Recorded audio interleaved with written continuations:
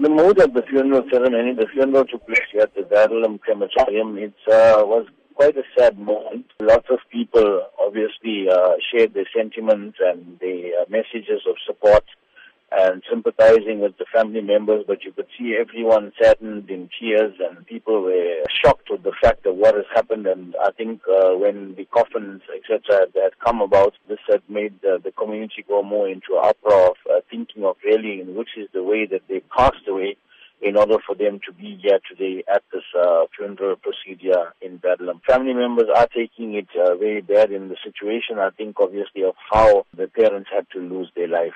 We know that the family had asked you to speak at the funeral service today. Would you be able to talk to us about the relationship you shared with them? The relationship that I shared with the deceased father, that is Prakash, I knew him years ago as a mechanic to some people of our police station in Phoenix, so that's how I kept a relationship with the deceased. The message that I gave today was basically for those of us that have our parents, let's cherish our parents and let's respect them and take care of them in whichever way we can, because when we don't have parents, then we're going to feel what is it to be without the parents, and it's a difficult situation.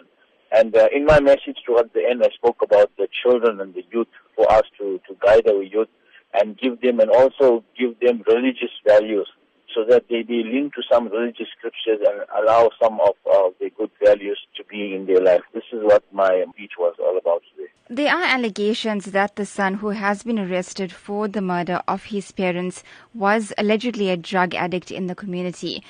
Would you be able to talk to us about the seriousness of the drug scourge in the area that are causing young children to behave in this manner? Drug situation this may be one of the incidents that came about, but there are so many incidents that are taking place within the Phoenix area.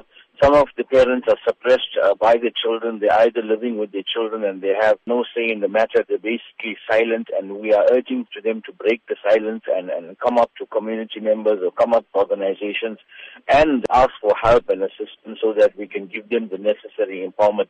Yes, there are cases that where families, their stuff from their house, belongings are being stolen, they're being assaulted, violence has been taking place. There are lots of things that are taking place from a family point of view because of the drug situation and adding to all these crimes that are taking place.